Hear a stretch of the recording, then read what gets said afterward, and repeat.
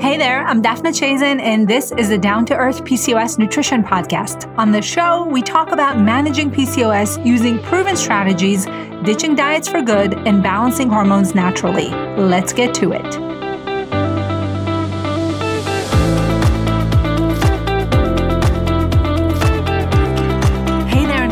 Today's episode is all about hair loss, and I'm joined by not one, but two expert guests to cover this topic.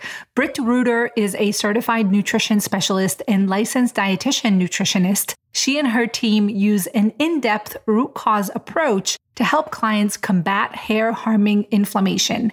By applying a functional lens to their cases, they help clients gain clarity and integrate hair-supportive nutrition and lifestyle habits unique to their case. And also with us today is Britt's colleague, Amy Ely, who is also a certified nutrition specialist and licensed dietitian nutritionist. Amy earned a Master's of Science in Holistic Nutrition and Integrative Health from Maryland University of Integrative Health and has been working on Britt's team for 3 years. Britt and Amy use a collaborative approach, sharing cases and working as a team to help support their clients in achieving their goals. And we have a lot of information to cover. We are talking about root causes of hair loss, how to address any issues that you may be having. And I can tell you that I learned a lot in this conversation, and I'm sure you're going to find it super valuable. So without any further ado, let's get into my conversation with Britt and Amy. Hey there, Britt and Amy. Welcome to the show. Hey. Hi. Nice to see you both here. And we have a really big topic to cover today, which is hair loss, which I know both of you are experts in. So I was really looking forward to this conversation, and I know my listeners are as well. Let's get started with you, Britt. Can you share a little bit about how you landed in this area? What made you decide to specialize in hair loss? The origin story, if you will, it goes back a couple years, and I was working with clients as their nutritionist specializing in functional medicine. And I noticed a trend, especially among the female clients that I was working with. So they would come to me for support and guidance on a lot of different issues, so some maybe more specifically hormone concerns or gut related concerns or sleep issues, that sort of thing. But they shared a common concern, which was really interesting. They were all experiencing abnormal and unexplained hair loss. So they'd be sharing with me how they would brush their hair and the hairbrush would be full of hair. They were finding clumps left behind in the shower. Some had even resorted to wearing wigs or toppers because the hair loss had become so noticeable. And I think for me, given, some of the history of health struggles that I've had, I was diagnosed with an autoimmune thyroid condition at a really young age, and then another autoimmune thyroid condition around, college years. I could really relate to and connect with how these women were feeling, how hard they were finding it to cope with their symptom emotionally, how much shame they felt, how betrayed by their bodies they were. And my heart really just broke for them. And, a lot of what they were sharing with me, I had felt too, where I was doing, felt like I was doing everything right in terms of healthy diets and supplements and sleep and meditation and going to the gym and all these things. And, yet not finding that relief with your symptoms. That's exactly where I had been in my health journey with autoimmune thyroid, literally at my wit's end, because I felt like I was doing everything right and still not getting those results that I wanted. So, after seeing this trend with clients, it really, pushed me to start poring over the research, examining the evidence, trying to apply that functional root cause lens and trying to uncover what those root causes of inflammation could be that would be interrupting the healthy hair growth process. What was and is most shocking to me when doing this research and working with clients is that it really doesn't seem that there's very many other practitioners in the functional space that are talking about underlying issues that can have a negative impact on our hair health. You see a lot of kind of generic advice, take iron, check your thyroid, what about biotin? And really nobody examining much deeper what's going on beneath the surface there. So yeah, I knew that the right thing to do was to shift my clinical focus to be entirely supporting people that were experiencing hair loss. And then, Amy and I have been on a team now for almost 3 years. So it's been great just teaming up together, working collaboratively to help our clients. So, and I know that we're going to dig into sharing more about underlying mechanisms too, Daphna, but I wanted to, before we get too far down the road, Amy and I, we really like to start by acknowledging how sensitive an issue hair loss is. A lot of our clients that we work with experience varying degrees of emotional distress, and it is so triggering, when we no longer have that illusion of control over our bodies or our physical appearance. And, when we're experiencing hair loss, like never more true than it is then. So, for anybody who's listening to this, if you're feeling distraught over your hair loss, you're definitely not alone. And I think it's important to encourage anyone who's struggling to work with a licensed mental health care provider. And we also just want to affirm that the hair loss that you're experiencing isn't your fault and you don't deserve this. We help clients with their health, and sometimes we help them to make big changes to their nutrition and lifestyle habits, but we never want our clients to feel accused or blamed in any way. Yeah. So thank you for saying that. It is a huge component, especially with PCOS being a condition that impacts not just how you feel, but like you said, the appearance with hirsutism or hair loss or acne. And I think being sensitive and getting care that is compassionate is unfortunately rare and is much needed. So thank you both for doing this work and for saying that. I'd love to get started with, you mentioned abnormal hair loss. What would be considered normal? Is there some definition to how someone can identify if they are within what's considered normal or not? Right. Well, it might be helpful to, sometimes this can lead to like a communication impasse with, between patients and their practitioners. So there is a difference between hair loss and hair shedding. And sometimes when we talk about hair loss, we really mean hair shedding. So just to put some meat to that, what is hair loss by definition versus hair shedding? So hair loss is anagen effluvium. That's a medical term for that. That's when hair stops growing. And then hair shedding is telogen effluvium, and that's excessive shedding. So sometimes, we just don't know the, correct terminology for that. But normal hair loss is between 50 and 100 hairs per day. I think it is a little difficult. I've talked to some clients about that where it's like, well, are you losing more than 100 hairs per day? And they're like, I have no idea. It's like, I vacuum and it's clogging my vacuum and it's clogging my bathtub drain. Like, does that count? So you definitely want to work with somebody whose scope includes diagnosis. So like a dermatologist, for example. And sometimes what people are noticing even more than the excess shedding is just general, thinness, sparseness on their scalp. So getting the correct diagnosis would be something that you would work with a doctor with, not a nutritionist. But okay, that's interesting. I didn't know that. So hair loss and hair shedding is used interchangeably all the time, but I'm glad you clarified that. So I'm all about busting myths. So I want to jump right into some of the things that you see people get wrong when it comes to hair loss. What are some of the biggest misconceptions in this area? Oh, for sure. And there's a ton. I don't know. I think some of that is just what we read on blogs or what we read on Instagram. There's just so much information out there and not all of it has been fact checked. So, probably not your fault if you have, been led astray. So the thing that we see people get wrong most frequently is that maybe they've received a diagnosis of androgenic alopecia or androgenetic alopecia.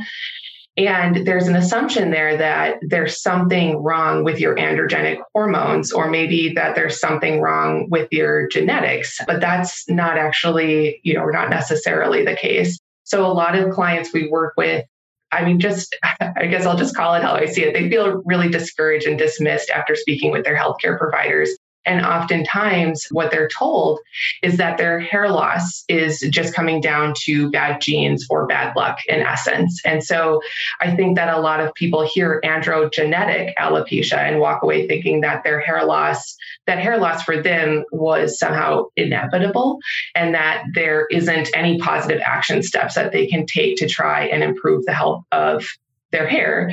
The other thing that I think people hear when they get diagnosed with androgenic alopecia is that there's something wrong with their androgenic hormones, so like testosterone or DHT.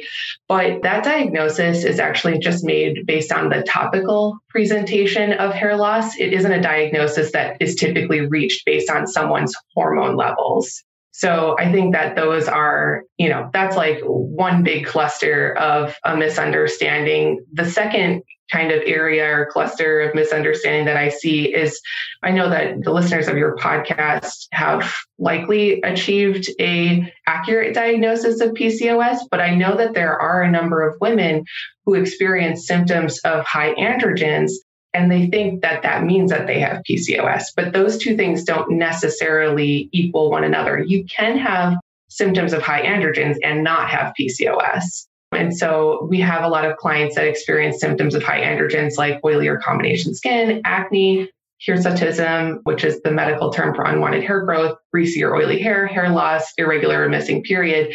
And they're like, I definitely have PCOS. And that may or may not be the case. You have to achieve an accurate diagnosis there. So we'll get into, I know throughout the rest of this podcast, other, review the root causes of those high androgens, but I just wanted to mention that as an aside as well. And then the third thing I think that people get wrong is that I think that we can be a little too focused on blood levels of androgenic hormones.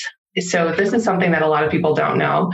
Tissues, so skin, hair follicles, they can have androgen levels that are different from levels reflected on a serum or blood test. So we see this frequently in our practice where women are experiencing hair loss and, they kind of assume that there's androgen issues there, but then they find that they have normal or possibly even low blood or serum levels of androgenic hormones. And this is at first, I think, really confusing because they're like, what? Like, how can I be experiencing all these symptoms? And, I'm looking at my serum testosterone, it's so low.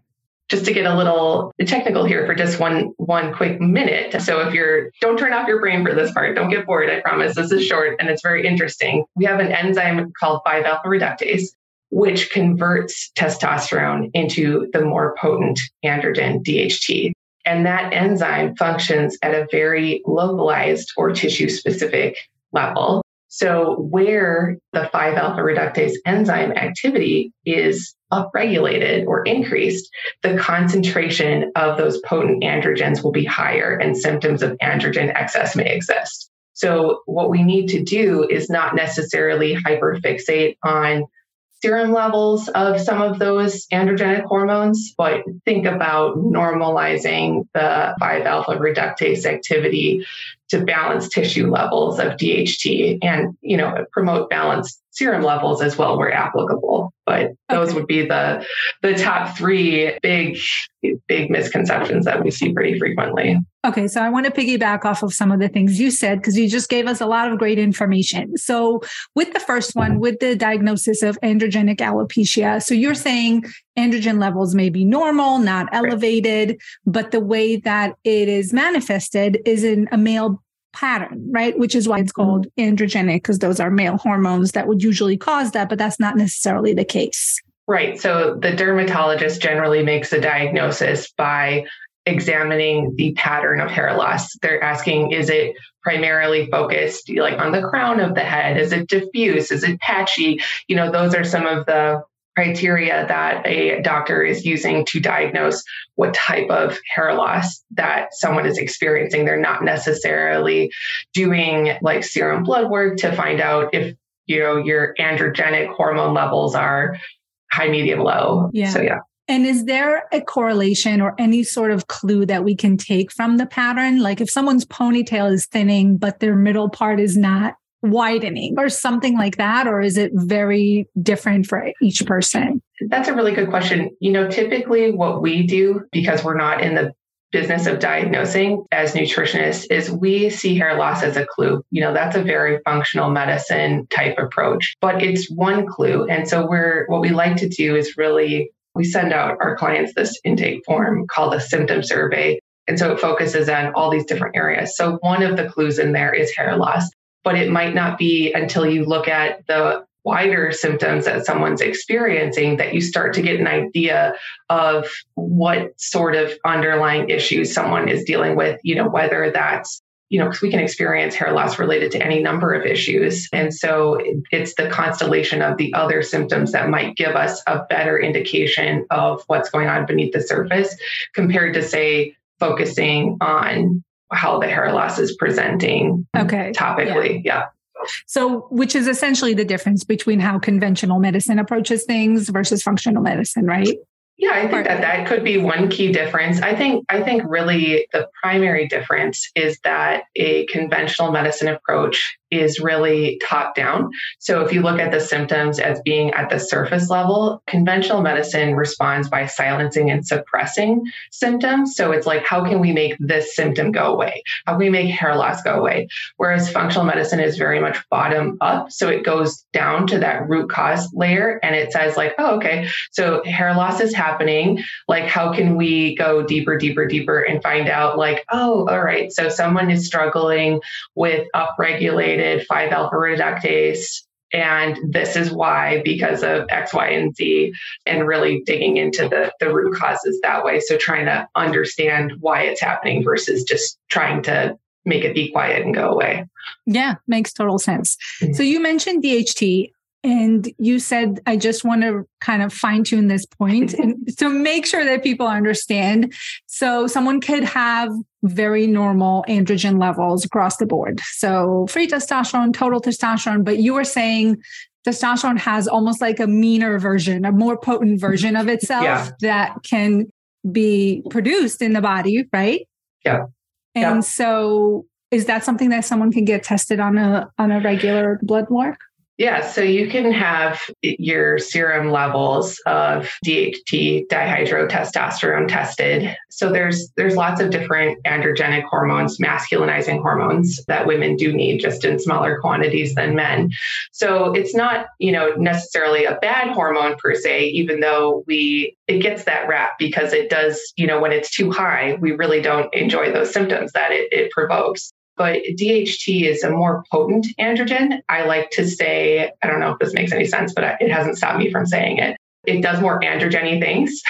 Okay. Yeah. Yeah. So that's just kind of how it works. So for example, it more readily binds to the hormone receptors on a hair follicle. And so typically when someone's struggling with symptoms related to high androgens, what's beneath the surface is this DHT levels. So all of our hormones are interrelated. So let's say that we have higher than normal levels of the androgen DHEA. We might not think that that's, any issue because it's not DHT, it's not testosterone. But because our hormones are interrelated, that basically means that there's like a pool of raw material that could be used to produce testosterone and then DHT. So we have to look at, sure, individual hormone levels can be helpful, can be interesting, but I think also just kind of casting the net a little wider and figuring out what's happening, with other hormones, what's happening with our other androgens, what's happening with our estrogens or our progesterone.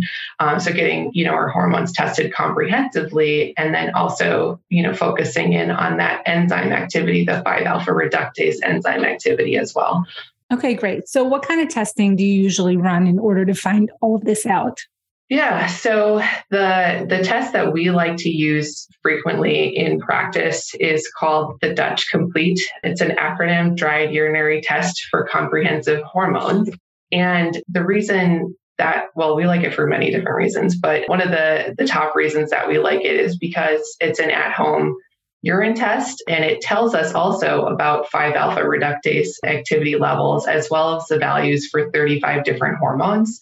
So it's super useful to get all of that information from one test that doesn't even require a blood draw. So the other reason that we really like that test is because, it can give us a window into some of those underlying root causes that can lead to symptoms of high androgens. such as hair loss. And I know like Amy's probably itching right now to jump in with some of those root causes of high 5-alpha reductase activity, as well as high androgens that we frequently see reflected on the Dutch test. So I don't know if I can toss the mic off to her, Daphna. Yeah, absolutely. So let's talk about some of those specific root causes. What would they be, or what are the most common ones you see? So some of the most common ones we see are like stress. That's a big one. And that's a key takeaway that we get from the Dutch test. So the Dutch test looks at our adrenal function and measures our diurnal rhythm of stress hormones, cortisol and cortisone. It gives us key insights to our HPA axis, which is the connection between our hypothalamus, our pituitary, and our adrenal glands. So I know those are a lot of words that we're yeah, can you break it down for us a little bit in everyday terms? So the Dutch test is a urine test. So let's just repeat that. So someone would take it at home. They would essentially pee on a piece of paper, and then it gets dried up and sent to a lab. And then why is that better than a blood draw? Or why is that different? How is that different?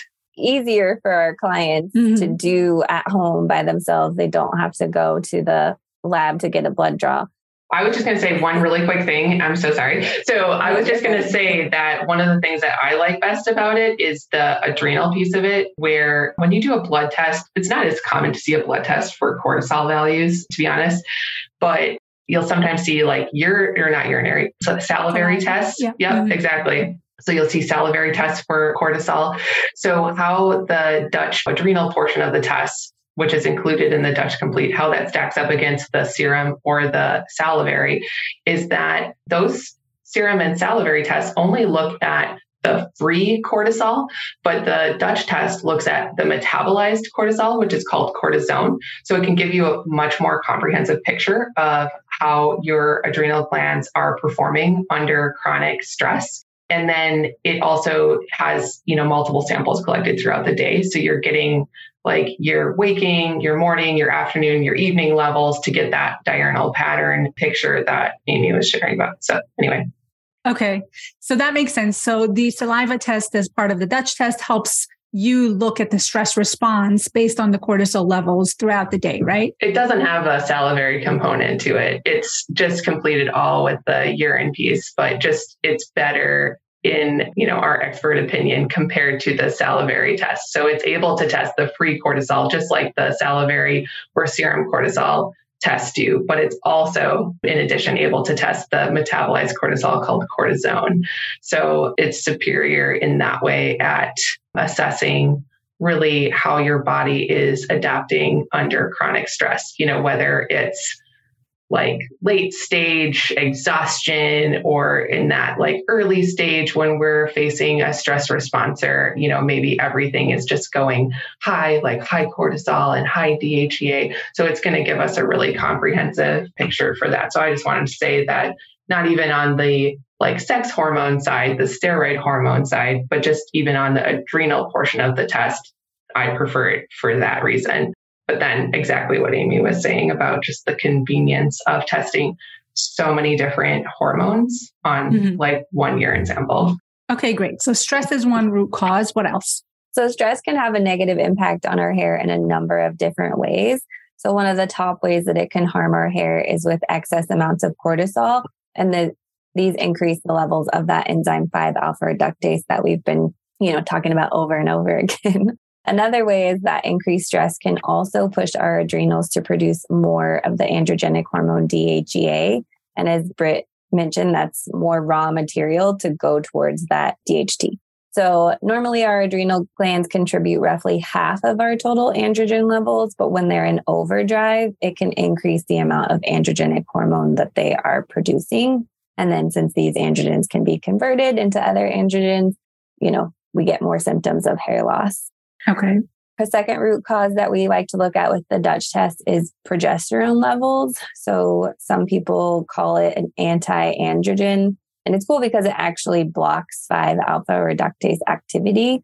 So if someone is struggling with low progesterone, something that we frequently see in our clients who have a history of things like hormonal birth control, underactive thyroid hormone, undereating and overtraining is a big one, then it might be paving the way for more of that androgen activity. And then the third root cause that we see that we actually is not part of the Dutch test, but is more of a blood test is insulin levels. So clients struggling with androgenic hormone balance actually relates to insulin. Insulin is a hormone produced by our pancreas, used to transport energy from the foods that we're eating to our cells. A lot of us, I feel like most commonly people think of insulin when they think of diabetes. Not saying that if you have high insulin, you have diabetes, but that's where most people hear that word. So what we want is to be insulin sensitive. But what we see is that clients can become either insulin resistant or sometimes just insulin insensitive, so to speak. And so high insulin leads to that insulin resistance. And then our target organs become less sensitive to insulin and cause increased levels of blood glucose. And then our beta cells in the pancreas secrete more insulin, causing a rise in plasma insulin. So it's this kind of vicious cycle. And this is especially applicable to listeners in your podcast because insulin resistance may impact 50 to 70% of women who are experiencing PCOS. So insulin is a big factor with the PCOS and hair loss. And because it's so much more sensitive than fasting glucose, we prefer to have clients test their fasting insulin levels. And an optimal level, we like to see right around 5. And then higher than optimal levels of fasting insulin can actually push for the production of higher levels of androgens and increase activity of, again, that 5-alpha reductase enzyme. So they're all interrelated. Higher levels of insulin can be a cause for higher levels of androgens. However, high levels of insulin also have several root causes. So the root cause of high fasting insulin can be quite a lot to cover in a podcast. We could spend all day here. But one thing that I want to say is that it really bothers me when I see carbohydrate intake made to be out to be the sole contributor to insulin resistance, and the low carb or keto diets made to look like the only solution. So studies have shown that low carb diets actually can increase the production of cortisol and push our HPA axis further out of balance. So this means that following a low carb diet can be a source of stress on our bodies and really be counterproductive to a lot of our clients, especially experiencing hair loss. And then one other important fact with insulin is studies have shown that even just one night of poor sleep can induce insulin resistance. So, therefore, carbs aren't the only perpetrator. There's lots of other things that contribute to our insulin resistance. Okay. So let's just recap our biggest root causes. Okay. So we talked about stress. It seems like a lot of them go back to essentially DHT, right? Essentially those high androgen levels, whether that's driven through insulin resistance, maybe that's through low progesterone. So all the things that you mentioned go back to something under the surface that's causing those androgens to go higher. Maybe not high enough to be seen on a blood test, but certainly there's some activity that's abnormal, whether that's with the total amount or with DHT, how it converts to that form of testosterone. Is that correct? Yes. Yeah. Okay. So you're recommending the Dutch test as a great way to try and start deciphering this. Do you see a lot of people have an overlap of some of these root causes?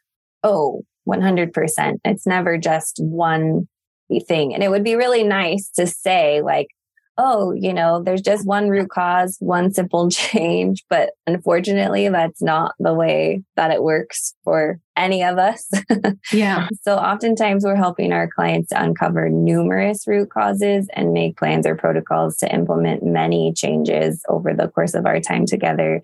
And this can be to their nutrition, their lifestyle, all sorts of things. I know that Dutch test is not a diagnostic test, and we are certainly not in position as nutritionists to diagnose, but are there any medical conditions that often correlate or overlap with hair loss that you see commonly? And maybe that's something that's shown on a Dutch test. So you mentioned thyroid, maybe other, autoimmune conditions. I mean, this is Britt, we see clients that experience a myriad of different diagnoses. I think underneath that, so this is kind of how I describe it to clients. you and I, Britt and Daphne, we could experience the exact same root cause. Let's say that we both have some gut dysbiosis, hidden infection in our gut, maybe an overgrowth of some pathogenic inflammatory E. coli. And because of your unique genetic makeup, maybe that gut dysbiosis for you manifests as eczema. And maybe for me, it manifests as hair loss. So I think it's important not to get too caught up in a, one-to-one relationship. Like, well, what's the root cause of hair loss, or what's the root cause of PCOS hair loss? Because there's going to be, any infinite number of combinations of different root causes that will contribute to inflammation, and how that inflammation presents will really be dependent on the individual. So when we're able to capture all of that information on the Dutch test, it's interesting because I think like root causes, you can keep going deeper and deeper. So like when Amy was talking about stress, for example, it could be perceived stress, which could even have its own set of root causes, if you want to think about it that way. Like maybe somebody's really struggling with, setting healthy boundaries, or maybe somebody's struggling with unresolved childhood trauma.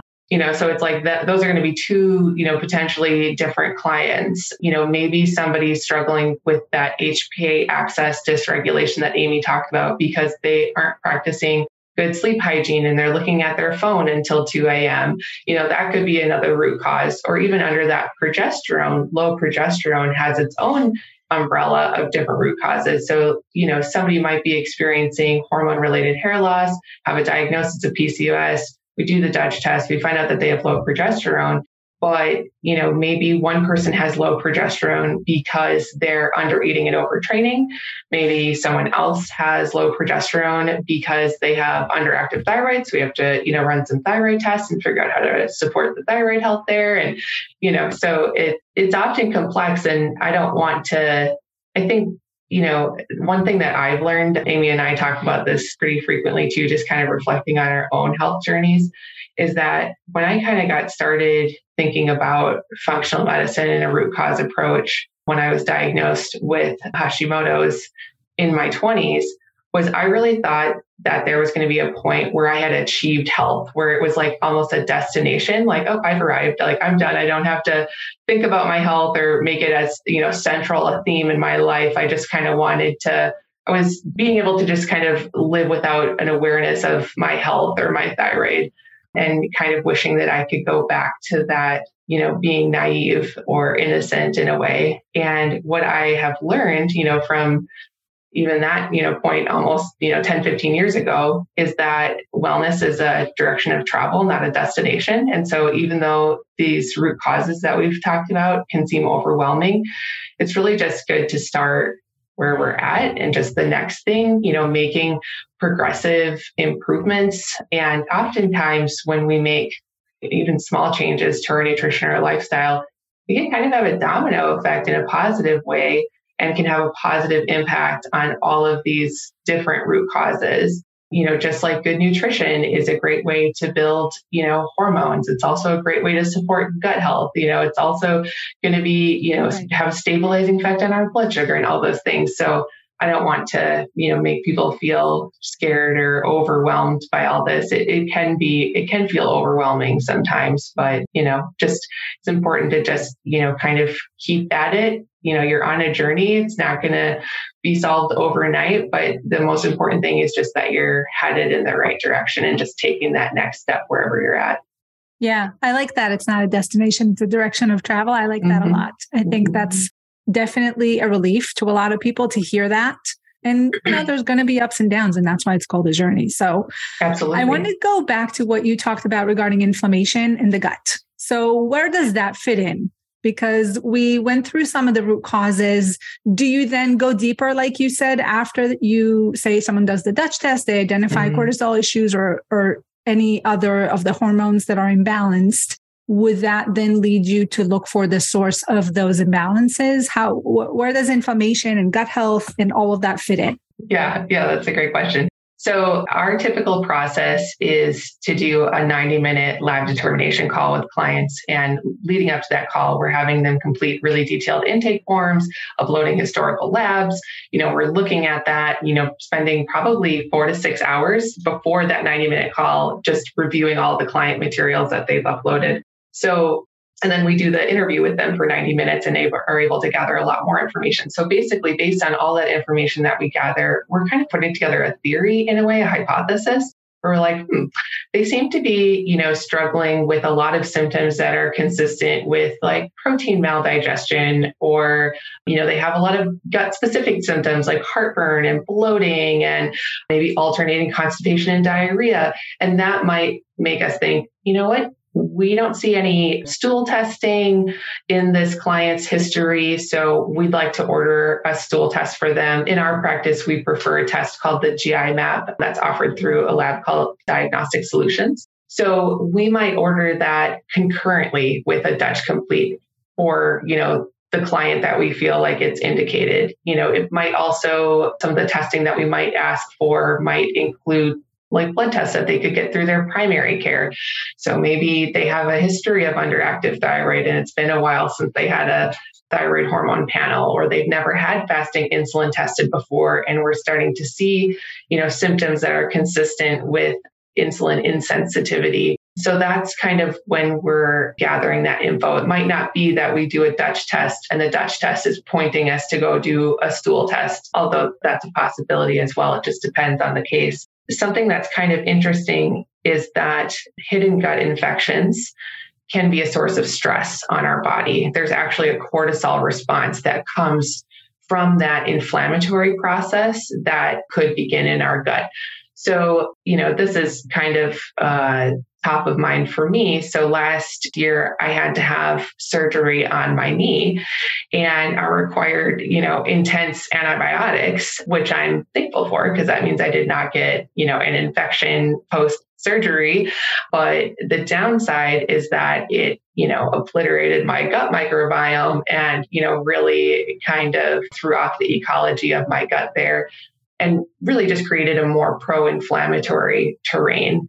And I saw, effects with my hormones too. And so, just kind of understanding root causes the way that I do, sort of the way that I was promoting balance with my hormones was to promote balance in my gut, to, address some of those either overgrowth or, maybe microbiome depletions based on my own stool test. And that is relieving that stress on my body and would make my Dutch test, appear more normal over time, that diurnal rhythm of cortisol levels. So, okay. Amy, I want to go into some of the things that people can do to manage their hair loss and based on the root causes that you mentioned. So can you share a little bit about what are some of the top ways someone can start tackling this issue? Yeah. So, again, it's important to get to that root cause. And I encourage anyone listening to remember that even though the symptoms they're struggling with feel like unbearable and you're desperate for relief, don't get so caught up in just symptom management. So a root cause approach sees those symptoms as clues, like Britt has already mentioned, and knows that if we fix the issues over the long term, then we need to address what's going on beneath the surface. So these symptoms will be unique to each individual. We're covering common ones. Some of them may be applicable to your listeners. Some may not be at all applicable. So we like to help our clients kind of uncover what's going on with them. Like one thing for nutrition, make sure you're eating enough. A lot of our clients aren't eating enough. They come to us and, we're all busy. Everyone, gets caught up. And I have, some clients are like, oh, I never eat lunch. I always forget. So, and sometimes they've been encouraged to follow a very low or calorie restrictive diet, or they've been encouraged to remove a lot of foods from their diet because they might be reacting to those foods. And so they get overwhelmed by all of the things that they need to remove. So they just don't eat as much, or, eating becomes sort of a source of stress for them because, they're reactive to everything. And so we've created a bit of a fear around food, so to speak. So definitely eating enough. It's also really helpful to include those healthy proteins and fats with our meals. These can promote blood sugar balance. It's really important for our hormonal health. So, things like that. And I know there's some nutrients that those are her kind of forte of what's good for her. I was just going to jump in and say that on top of that, nutrients like magnesium and vitamin C can be really supportive to our adrenals and our stress response, which I think, as kind of Amy was laying out earlier, are foundational to achieving hormone balance. So it's like if the issue that we feel like is plaguing us is high androgens, then focusing in on normalizing our stress response is going to be central. So magnesium and vitamin C are both really helpful for that. What supplements someone may benefit from using will be very specific to their case, of course, but those are some that we, often use in our practice. Okay, great. Are there any lifestyle factors or habits that you usually promote as far as specifically to reduce androgens and hair loss? Yeah, Amy, did you want to share those? Sure. Yeah, I can do that. So one is to improve your sleep quantity and quality. So we already kind of covered the role that sleep plays in maintaining those insulin sensitivities and promoting hormone balance. But sleep is a big thing. So many people are stressed out, or they go to bed late and get up early, and they have children that wake them up all night. And, sleep is just such an important factor. So aiming to get that 7 to 8 hours of sleep per night. So meaning you're in bed and not on your phone for about 8 to 9 hours, practicing good sleep hygiene. So going to bed and waking up at the same time, keeping your room cool, keeping it dark, putting away your technology, not sleeping with the TV on, things like that. And it sounds kind of silly and like not such an important thing, but sleep is foundational to our hair health. And we like to say that you can't supplement your way out of poor sleep habits. I would say too, this is Britt, that something that we see a lot with clients is that they will prioritize fitness routine over sleep, so like going to bed at 10 o'clock at night, waking up at 4 a.m. just to get in a, HIIT workout or, Orange Theory or something before work. And we would much rather see clients prioritize that rest. It's really just a foundational piece to our overall wellness, and its benefits are going to be so much further reaching than, dipping into that critical sleep time to fit in a high intensity workout, that pattern that we see, which is often also combined with under eating, people that aren't feeling their bodies like they're athletes, even though they're training like them, I'd say is like a very common pattern that we see with clients that we support. And it's really just like the perfect storm for hormone imbalance. It's like, if you want to have hormone imbalance, just don't eat, work out all the time, and don't sleep. Like, okay. So, I mean, not to sound, overly critical, because I think we're told that that's what we should do to promote health, but couldn't be further from it. Okay. Yeah. I think this goes with, hustle culture and do more and multitask and get it all done and check you off got the it. list. Yeah, totally agree. And I see this all the time. So anyone who's listening, who's on that hamster wheel, this is your sign to get off. This is your sign to, to prioritize your rest, your sleep, your self-care. Absolutely. Anything else as far as nutrition that you can, recommend without knowing obviously anyone's situation or specifics, but what are some of the biggest nutrition modifications that have worked for your clients other than eating enough and prioritizing the proteins and fats? Yeah, I think that, the reason that we say to prioritize the proteins and the fats is because it has a stabilizing effect on our blood sugar. Amy kind of hinted at this before, but we don't recommend low carbohydrate diets, like keto for our clients, even though there seems to be a strong reliance on those. It's a pretty common recommendation that we see. And the reason is because of the, increase in cortisol that studies show happens after women do a low carb diet, which can have a very destabilizing effect on our hormones. You also need adequate carbohydrates to support thyroid health. So in general, we try to apply like loosely apply an intuitive eating model to the clients that we work with in practice. We don't believe in relying heavily on restriction. I feel like that is a great way to really compromise someone's relationship with food and make them feel quote unquote uncontrolled, or out of control around, certain foods. So I think, sometimes it's like one of the strategies that we use with clients is how to pick snacks that are, high protein or contain healthy fats that they enjoy so that they can kind of have things on hand that sound appetizing to them in that moment so that they don't feel, restricted or like they're eating, special diet food or, anything like that. So I think that that's been a huge part of it. I think also just working with clients to, help them explore different phytonutrient rich foods, eating different colors can be really helpful, getting in those great antioxidants, which can play a really important role in protecting our cellular health and promoting insulin signaling, great for our gut health too. So oftentimes we'll help clients with recipe resources, just to try to get different colors of fruits and vegetables into their diet kind of on a weekly basis. I know I've seen some resources that are like, you have to eat every color every day. And it's like, well, I've tried it and it's really hard actually. So how about every week? I'll eat the blueberries today. I'll eat the yellow squash tomorrow. Moderation, right? Yeah. Let's be more practical.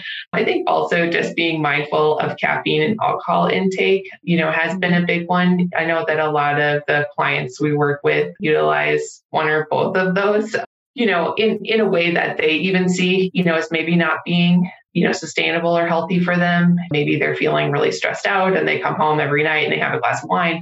That can have a really destabilizing effect on our adrenals and our hormones as well. So, sometimes we're helping clients, maybe develop other coping mechanisms, like, hey, well, I know that you're hungry for some like self-care and for some downtime and some me time. And right now, a glass of Chardonnay has been meeting that need. Like, let's you and I brainstorm some, other things that could be nourishing and rejuvenative to you that don't have such a destabilizing effect on your blood sugar, for example. So, right.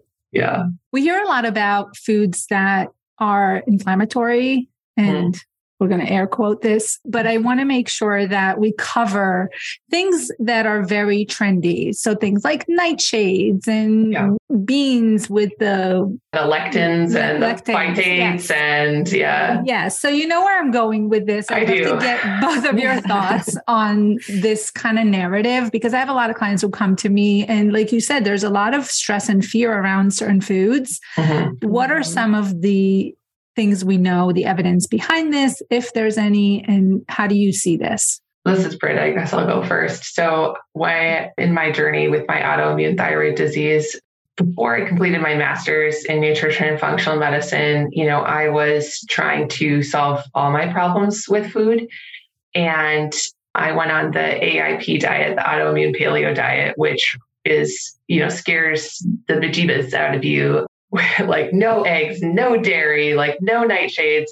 And I followed that diet for 2 years, thinking that, this is how I'm going to solve the problem of my autoimmune disease. And I'll tell you, I was at probably the worst health that I've ever had, even though I was doing everything quote unquote right.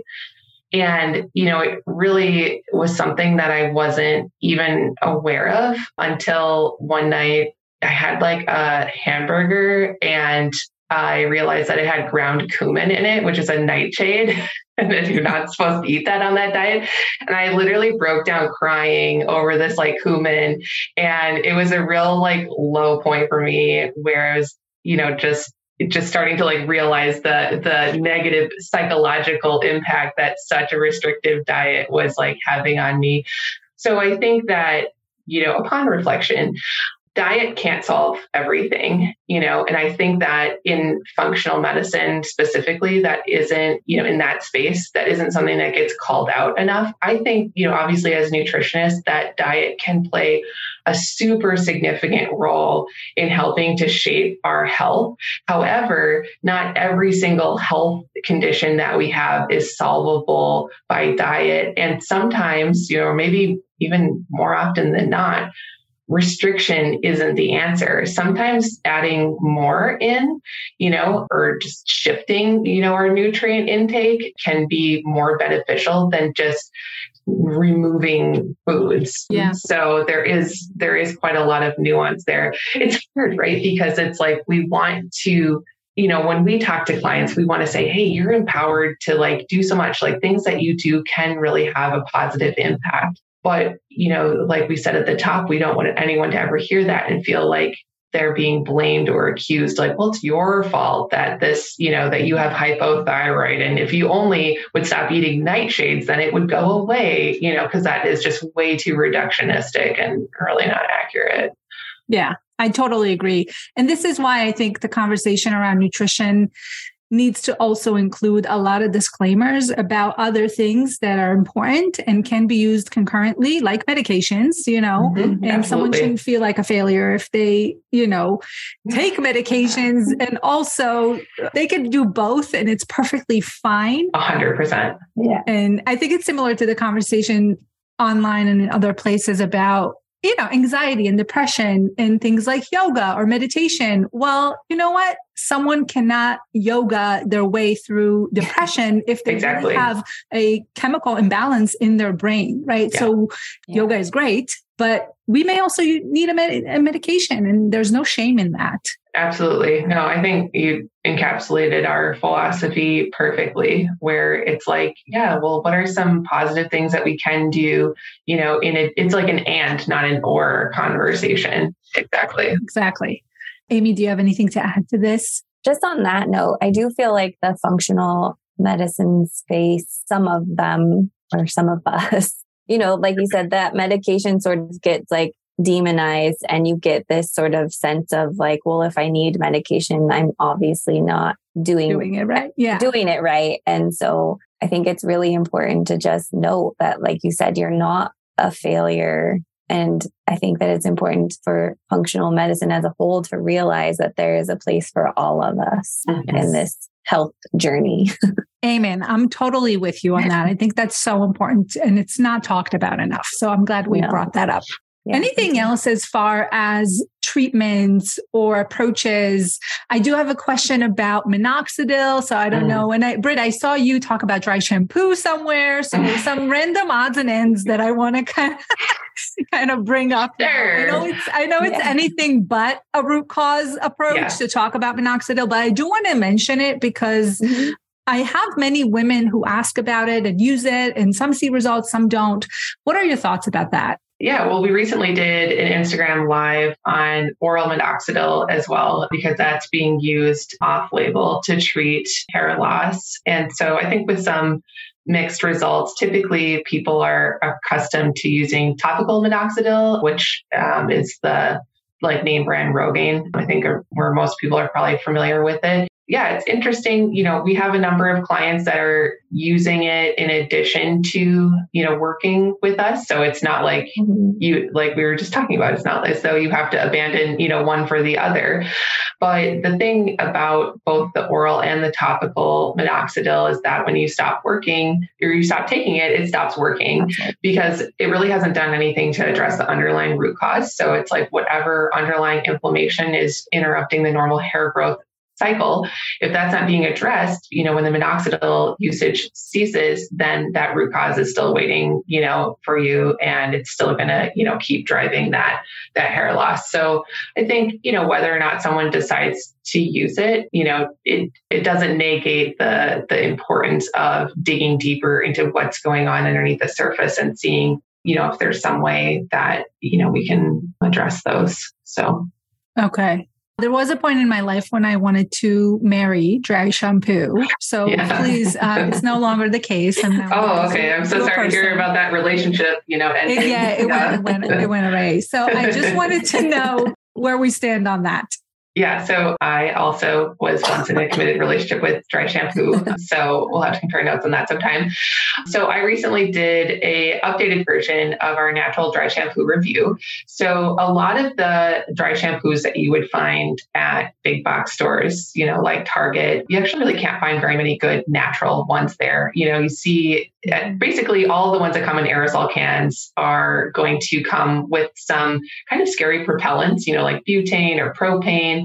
And I have yet to find one that doesn't have any fragrance in it. Sometimes they'll be like, it's fragranced fair. You're like, what is that? And it's just like, it smells like deodorant or something, or a dryer sheet or. So fragrance as a, single line item on a ingredient list is actually, potentially made up of hundreds of different synthetic chemicals.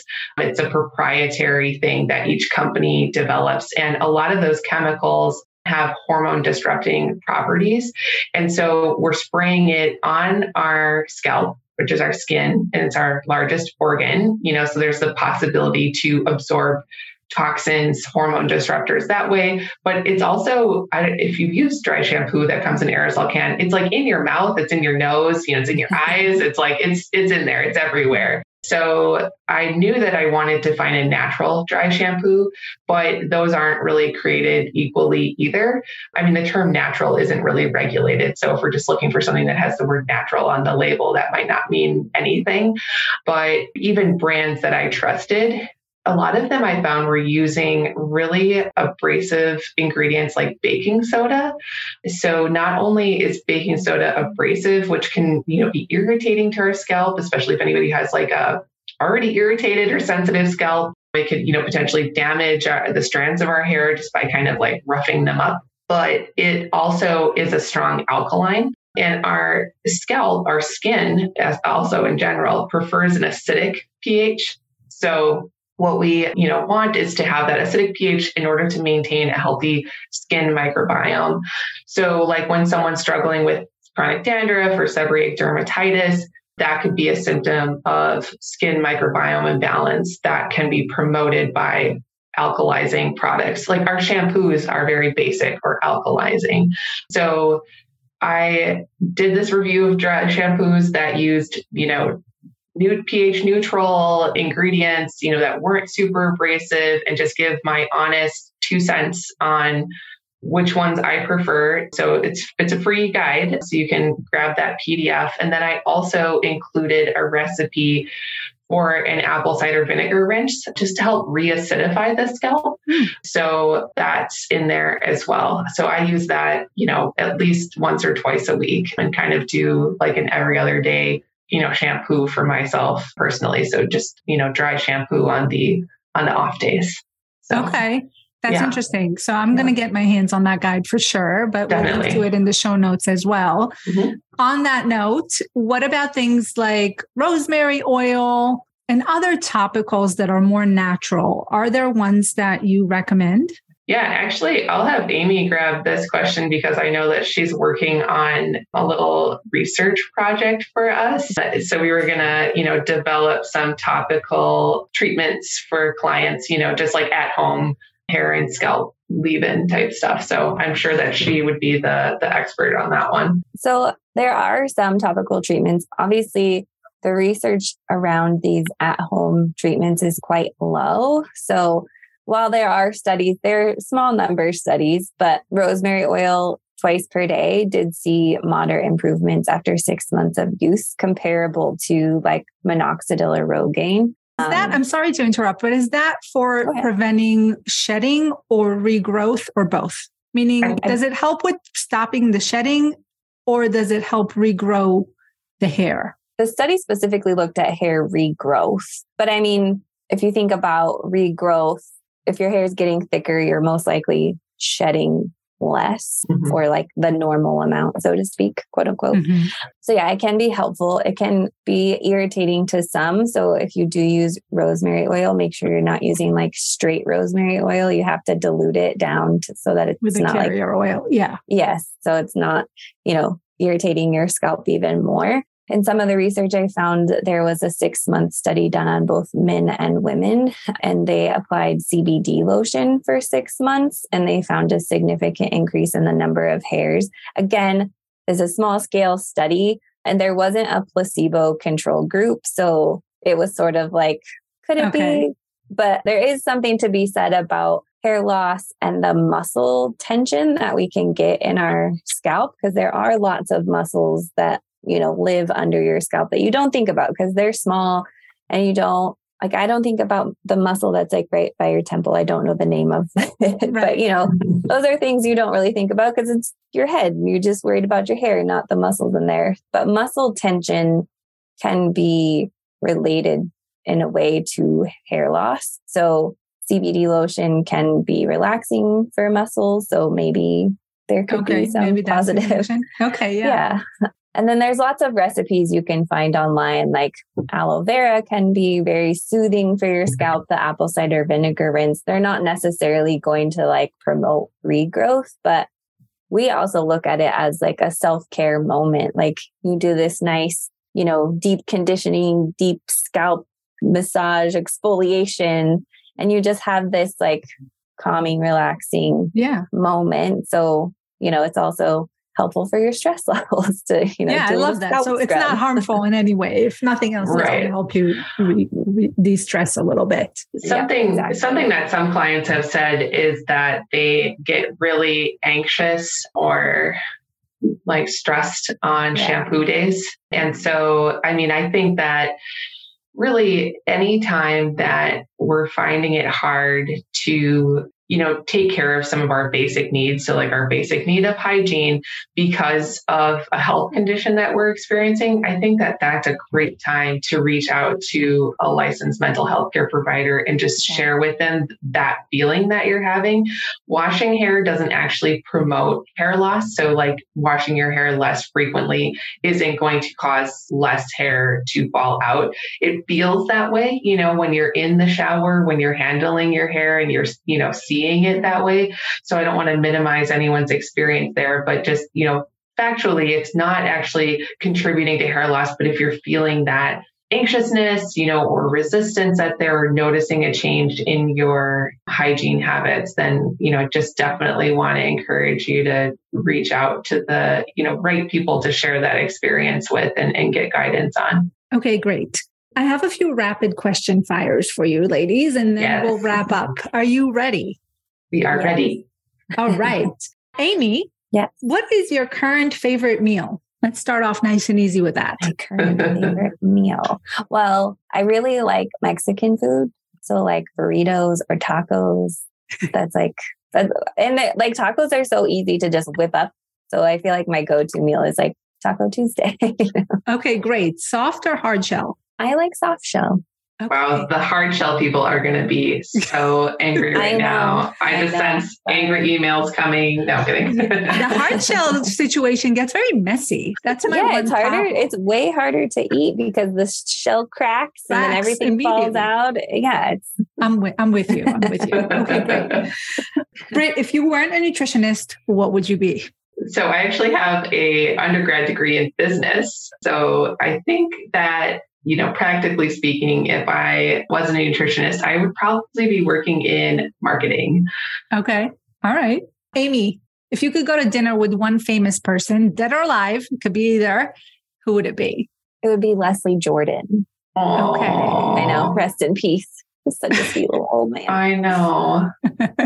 I was so sad when I saw on the news that he passed away. I was devastated. But during the pandemic, I don't know if you were one of me who followed him on his Instagram, because he posted some really great videos and would refer to everyone as all his fellow hunker downers. Oh, cute. And it was just like, it was a dark time for all of us. So it was just like a nice little light. Yeah, so, that's cute. I like that. And Britt, I have one final one for you. This is health related. So what do you think is one healthy habit that is totally underrated? We don't talk about it enough. I think that breaking up your day by going for a quick walk or just even like stretching your legs, stretching your body throughout the day is super underrated. I think we think that we have to like go hard and like do a really intense workout, but really just getting up and moving around ever so often can have a lot of great benefits. Okay, great. I love that. I want to give you the opportunity to share a little resource or anything you have going on in your business right now, as well as where my listeners can find out more information about you too. So to learn more about myself and Amy, you can visit the website. So it's britruder.com, and you can find free resources like my blog and complimentary ebooks like the natural dry shampoo review that we were just talking about. So all of that's on the website. And then you can follow us on Instagram, and I'm also on TikTok. So BritRuder_CNS. And then Amy is AIMEE, and she's Amy Ely @_CNS. So we're both on social media, and we frequently collaborate over there and do Instagram lives together and such. So if you're interested in learning more about working with us one-on-one, the best place to go is to the website. You'll be able to find a link to schedule a virtual introduction consult with Amy and I. And then we also have something new coming up in 2023. So it's a hybrid virtual small group and one-on-one coaching program. So registration is not opening up for a couple more weeks, but your listeners can be the first to get notified when the program is live. So we have a bit.ly link for this. So it's bit.ly/root for healthy hair. And root is spelled ROOT. So yeah, that's something that we're really excited about. So hopefully your listeners can get lined up first. Okay, perfect. And we'll link to everything you just mentioned in the show notes, so it's easy for everyone to find it. Super. Ladies, I had fun. This was a great conversation. Yeah. Thank you so much for being here. And I'm sure you'll probably get questions, DMs, or some type of, follow-up from listeners. We're here for it. Yeah. Great. I really appreciate your time. Thank you so much, Daphna. Thank you so much.